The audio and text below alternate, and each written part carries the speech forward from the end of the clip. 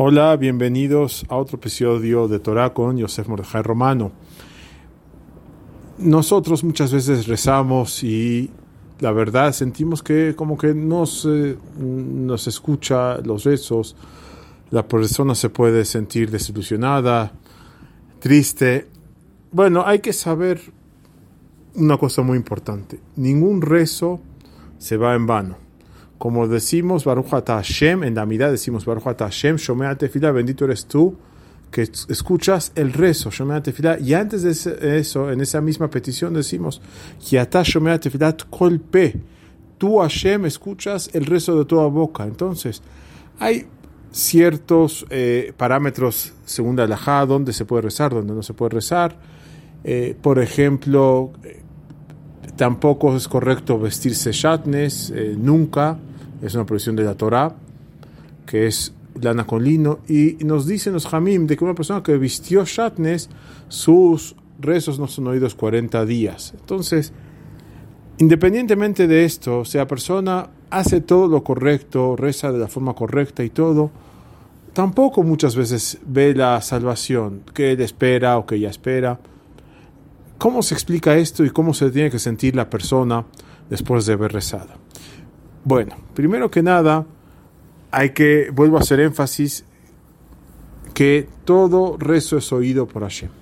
La persona debe estar tranquila después de haber rezado, si rezó bien, si no tenía shatnes, si rezó en un lugar limpio, etcétera, cumpliendo todos los parámetros de la halajá. Se debe sentir tranquila y contenta la persona de que rezó, que hizo su ishtadlut, hizo su esfuerzo, y que Hashem escucha a cada persona. Entonces, muchas veces la persona dice, bueno, pero no pasó lo que yo quería. Es cierto, pero puede ser cierto a medias, porque a veces el resultado de un rezo viene mucho tiempo después. A veces es parcial, funciona parcialmente. Por ejemplo, una persona está, Haz Shalom, muy enferma, y pidieron mucho por esa persona, por ese enfermo, rezaron muchas personas y falleció después de 12 meses.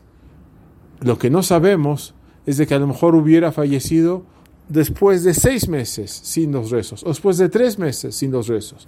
Entonces los rezos tuvieron un beneficio, le prolongaron la vida, a lo mejor tuvo una mejor calidad de vida, a lo mejor se iba a morir de todas maneras a los 12 meses, pero a lo mejor tuvo una mejor calidad de vida gracias a los rezos.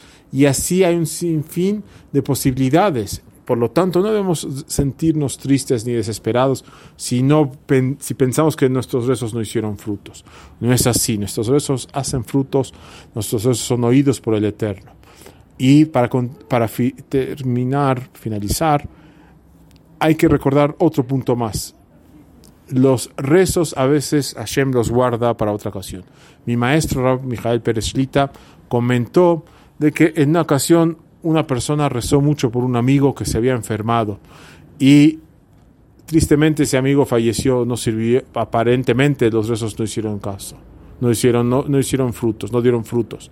Sin embargo, Rav Pérez comentó que este mismo individuo al poco tiempo tuvo su hijo que se enfermó también de lo mismo que su amigo.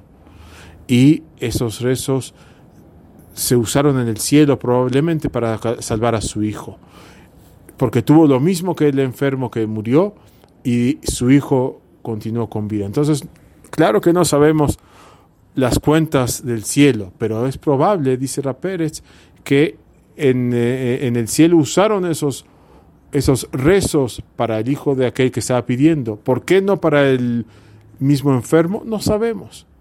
Y tal vez es una cosa que sabremos después de 120 años. Pero el mensaje que quiero que cada quien se lleve es de que debemos sentirnos tranquilos después de haber rezado, de que los rezos sí son oídos. Y de esta forma recemos con más alegría y entusiasmo. Buen día.